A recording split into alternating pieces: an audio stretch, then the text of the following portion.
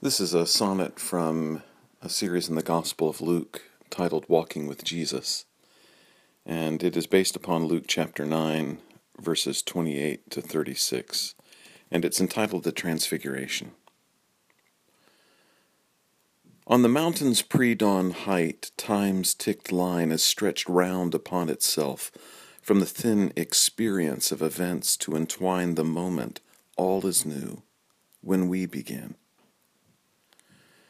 The face of love shines in burning likeness, his hands clasped in prayer, this hour of the turn toward his departure where, in that brightness, two have stepped through time, from God's mount to learn. Three others, now awake, enter the cloud. The disciples hear the Majesty bless, with choosing, loving, and delight enshroud, commending they listen, his word possess. And what of us? Shall we enter that ring, exalt in his glory, join the dance and sing?